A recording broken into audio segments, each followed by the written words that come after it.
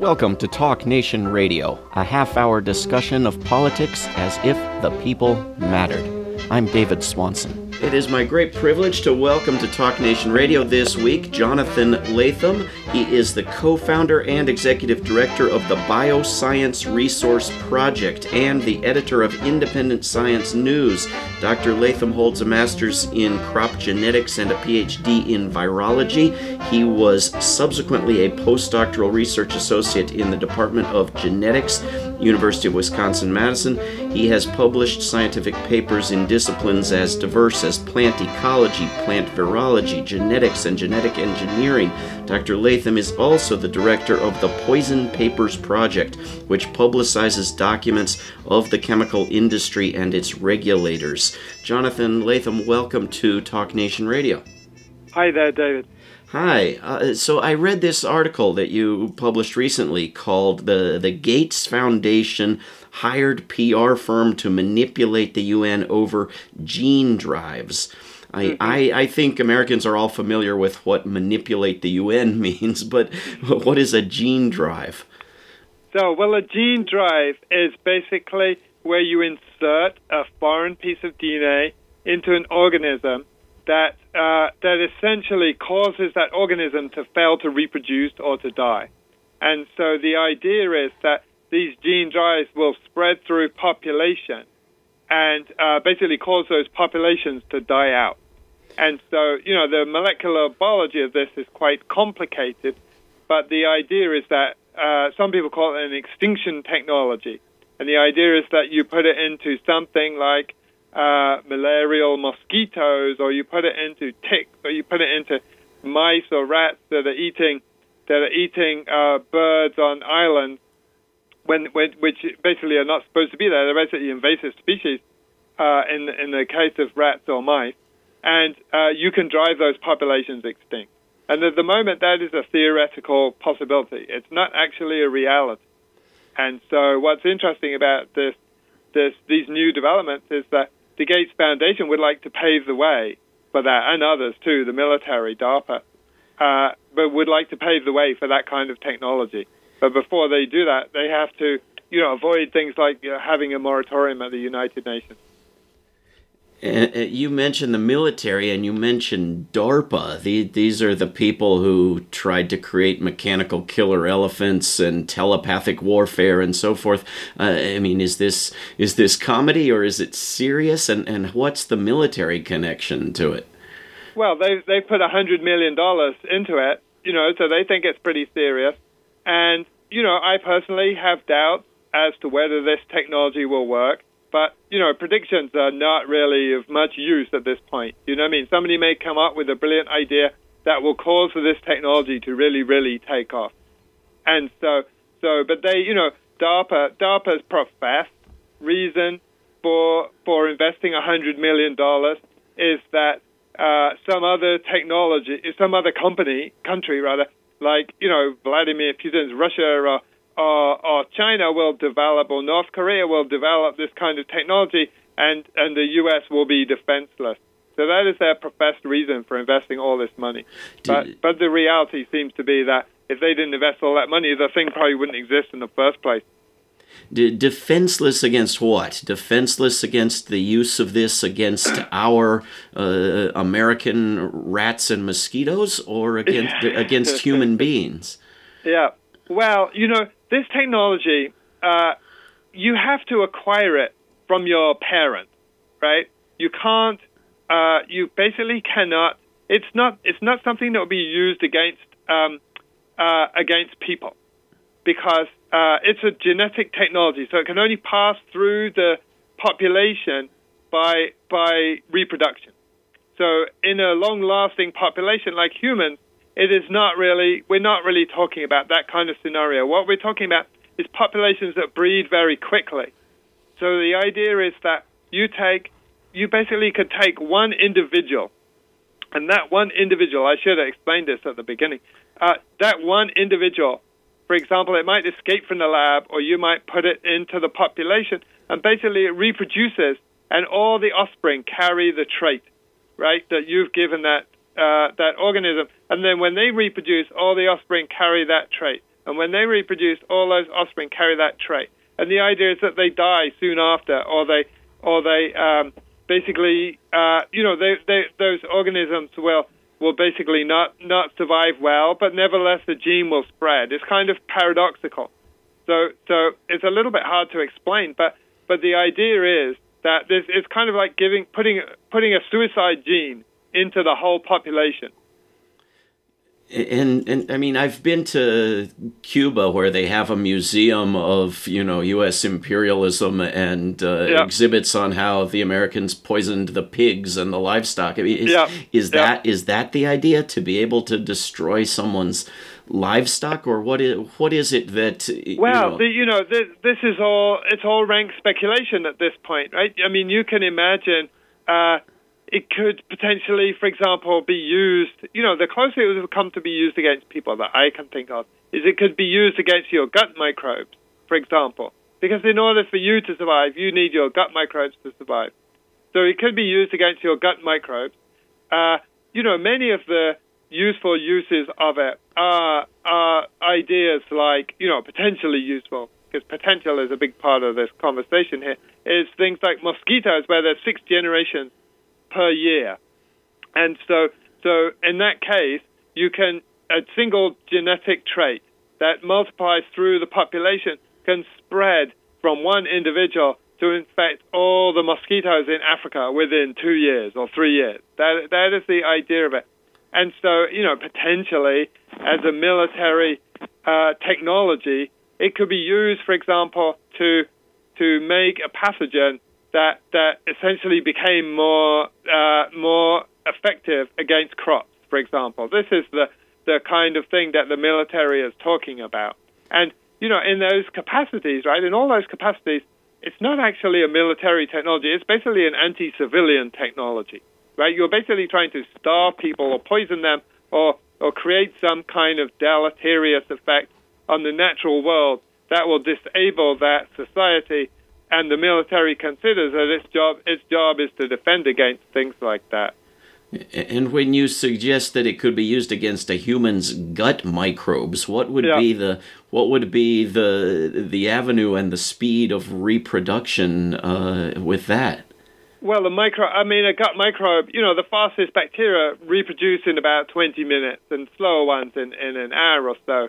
So your gut microflora reproduces itself, every day, basically. But in terms of passage from one human to another, would that be relevant? Well, one imagines that the North Koreans could put it into the food supply or mix it in with the put it in pig food or something like that, and it would spread to the general population.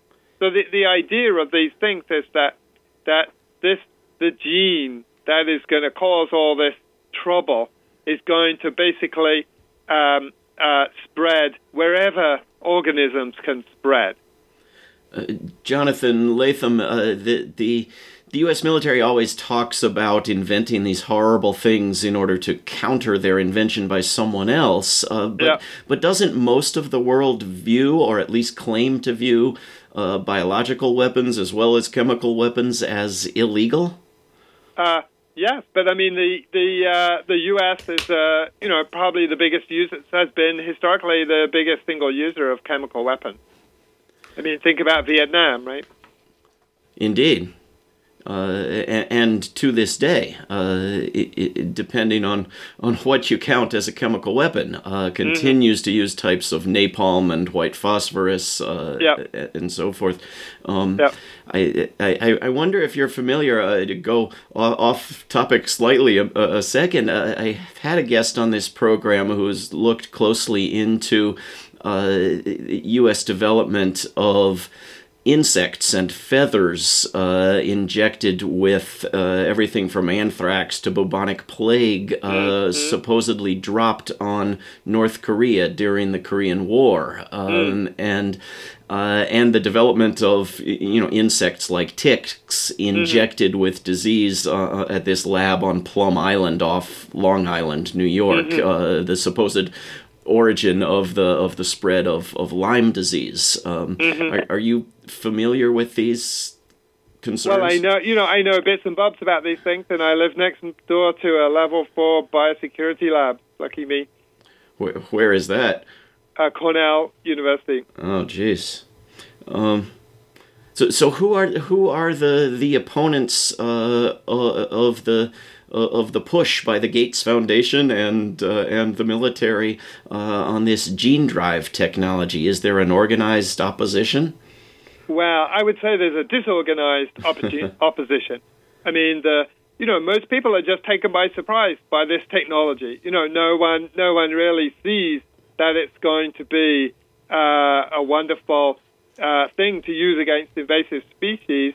And so there are, governments, and especially in the developing world, who don't see eye to eye with the U.S. government, for example, who don't, would not like to see these technologies develop and can only see two things happening. One is them getting into the wrong hands and being used by, people, either terrorists or the U.S. military. Either one is not so great at this point, or being used in civilian uses, for example, against mosquitoes, and then escaping into a broader population. And the basic concern there is that imagine you put one of these gene drives into a certain species. Well, those species often intermix with other species. Most species are not perfectly genetically isolated. So the one concern would be the gene drive would get into another species of mosquito, and then from that species of mosquito will get into another one, and then from that species of mosquito will get into another one, and all of a sudden you've got this gene drive basically operating in all these different species of mosquito when, you imagined that it was going to be isolated to the one species that you were concerned about. And then this has ecological consequences, right?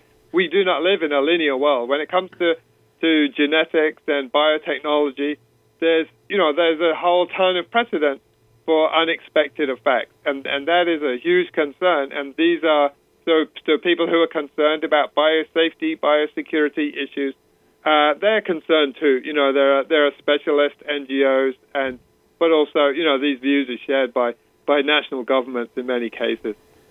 It does seem like a little humility would be in order, given past experience of attempting to control parts of the world that are not fully understood with human technology. Is anybody proposing standards or a ban or enforcement of existing treaties to prevent this? What is the mechanism? Well, the problem is there barely are existing treaties, right? Because most of the treaties that we have cover things like the agricultural use of biotechnology.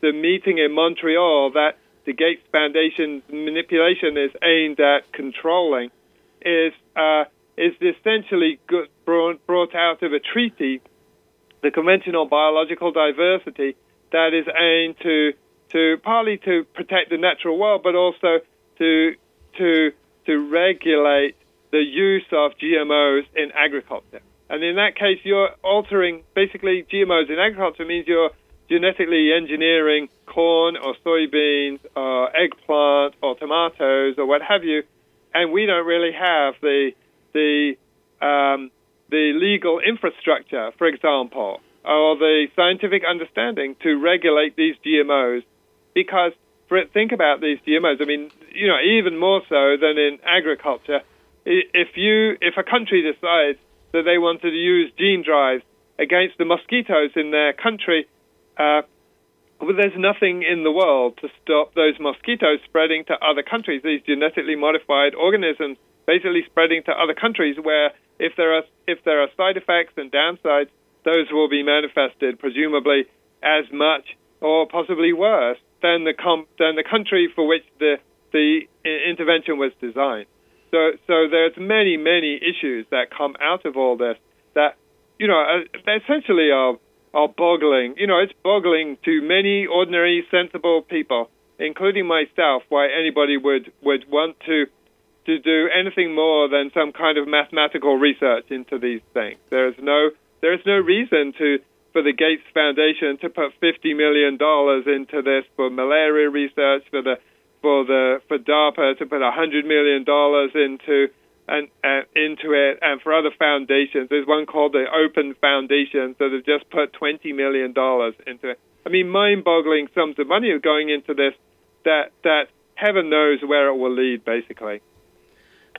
But it could be done with, I mean, apart from finding the political will, there could be new legislation, new international agreement that simply banned this, even, with the intention of keeping it within one country or one territory. I mean, it could be. Yeah.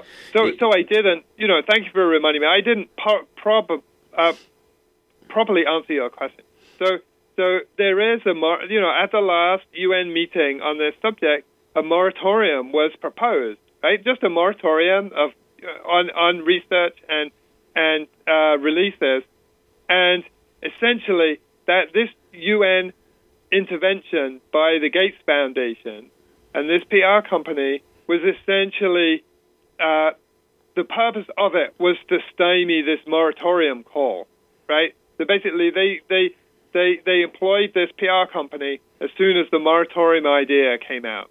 And I actually wrote an article about around that time, which is basically arguing that there should be a complete ban on this technology. I would go further than a moratorium, for the simple reason that, and my argument in this whole article was based around this. It was basically the idea that there is no way to test this technology except in the real world, right? And if you have a technology that can only be tested in the real world, in other words, any lab scenario, modeling, so on and so forth, is going to be completely useless for predicting what will happen when you actually release the mosquito into the wild. That we cannot afford technologies like that, right? Every technology that has been successful in the world has basically been tested on an ongoing basis, right? We fly in planes because we have a huge history of positive experiences of flying in planes based on a lot of plane crashes, right? So, going back to the origins of the Wright brothers and so on and so forth, we've been collecting data. We've been investigating crashes. We've been working out, that you need to do things like you need to ground the fuel in the petrol tank.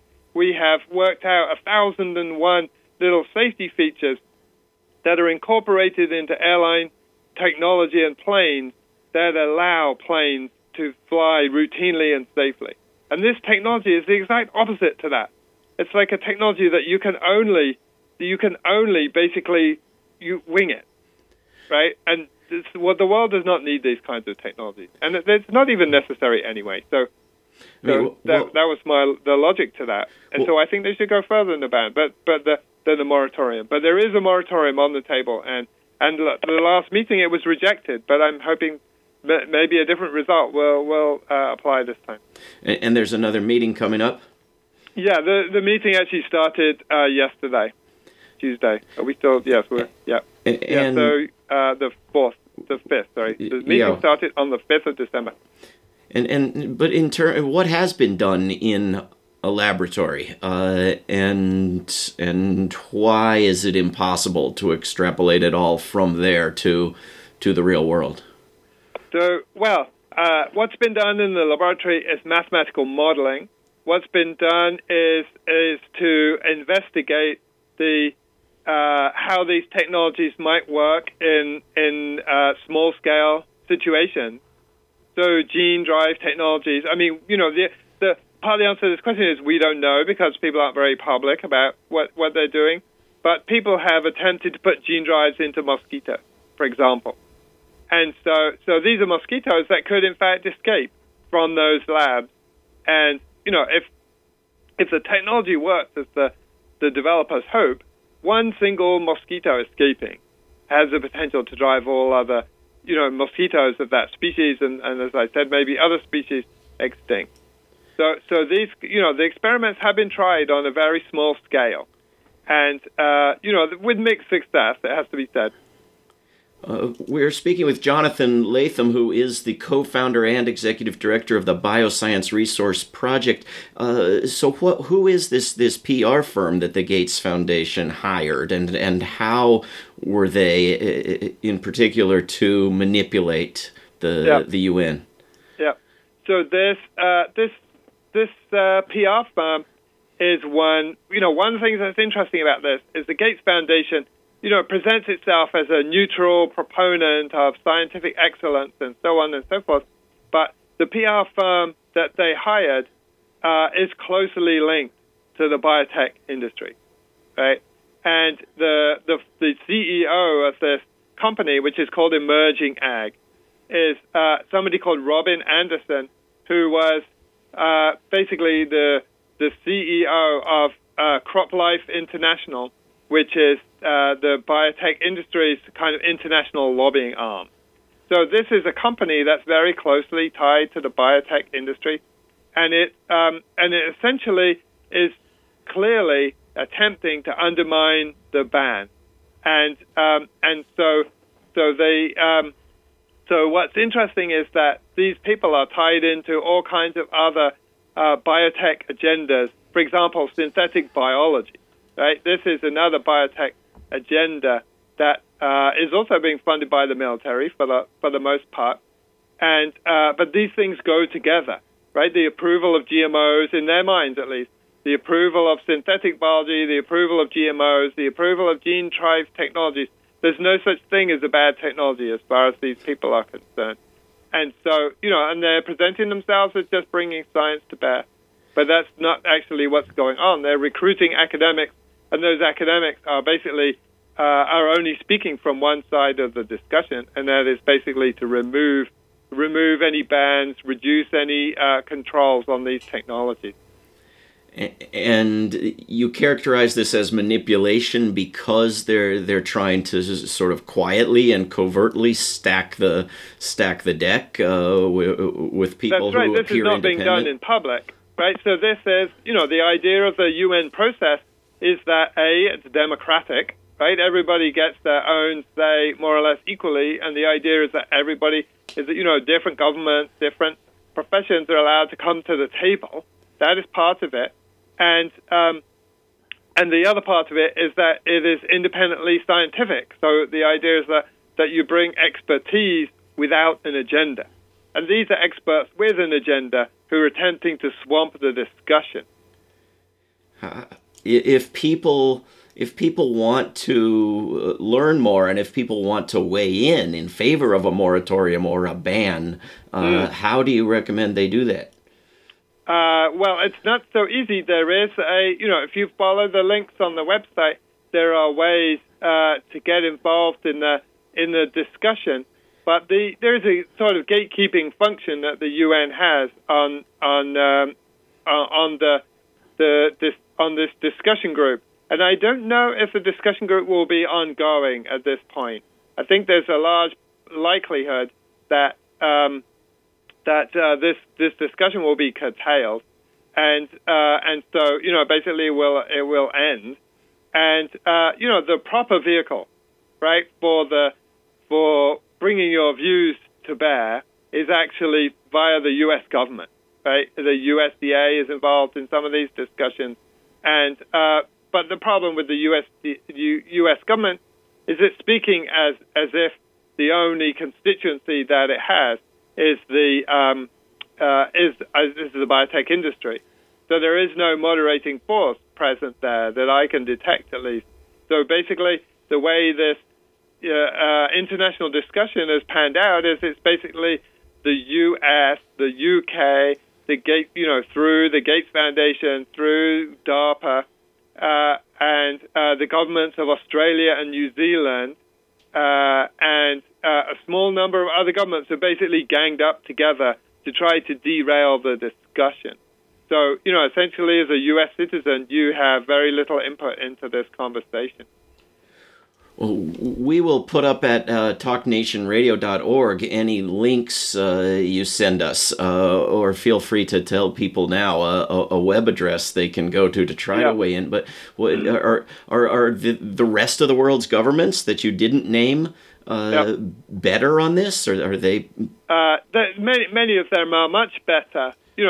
Some of them, I would say, are heavily opposed to these technologies. They see only risks in them. But, the way it works at the United Nations is that countries rather are bribed often for their votes, right?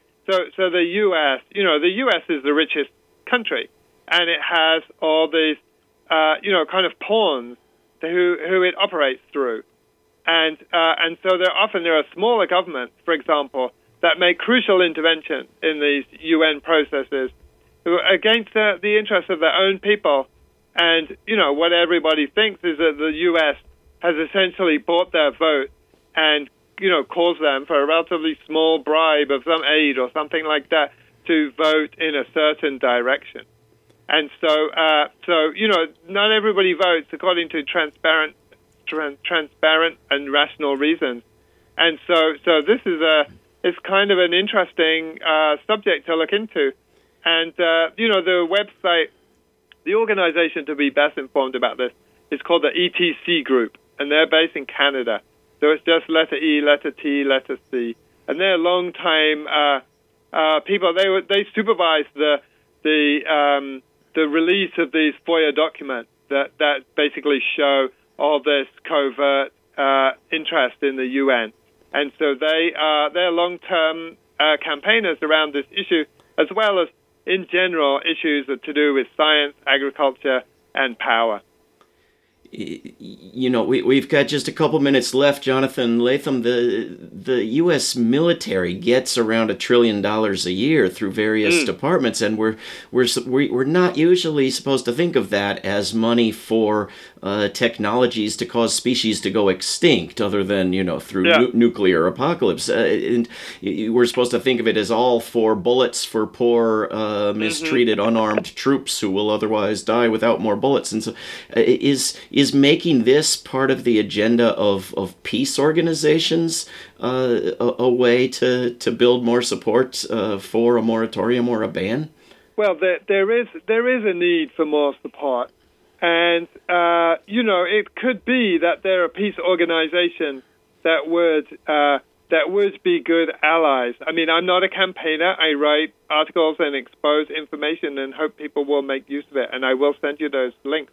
But so your idea is a good one, and I don't know whether they are resourced enough. A lot of the issue is that the ETC group has a very small staff, right? And they're hard pressed on all these different issues of GMOs and synthetic biology and all kinds of new technologies creeping into the food supply, nanotechnology. All these things are being imposed and added to as kind of, but secret agendas and secret ingredients and so on and so forth.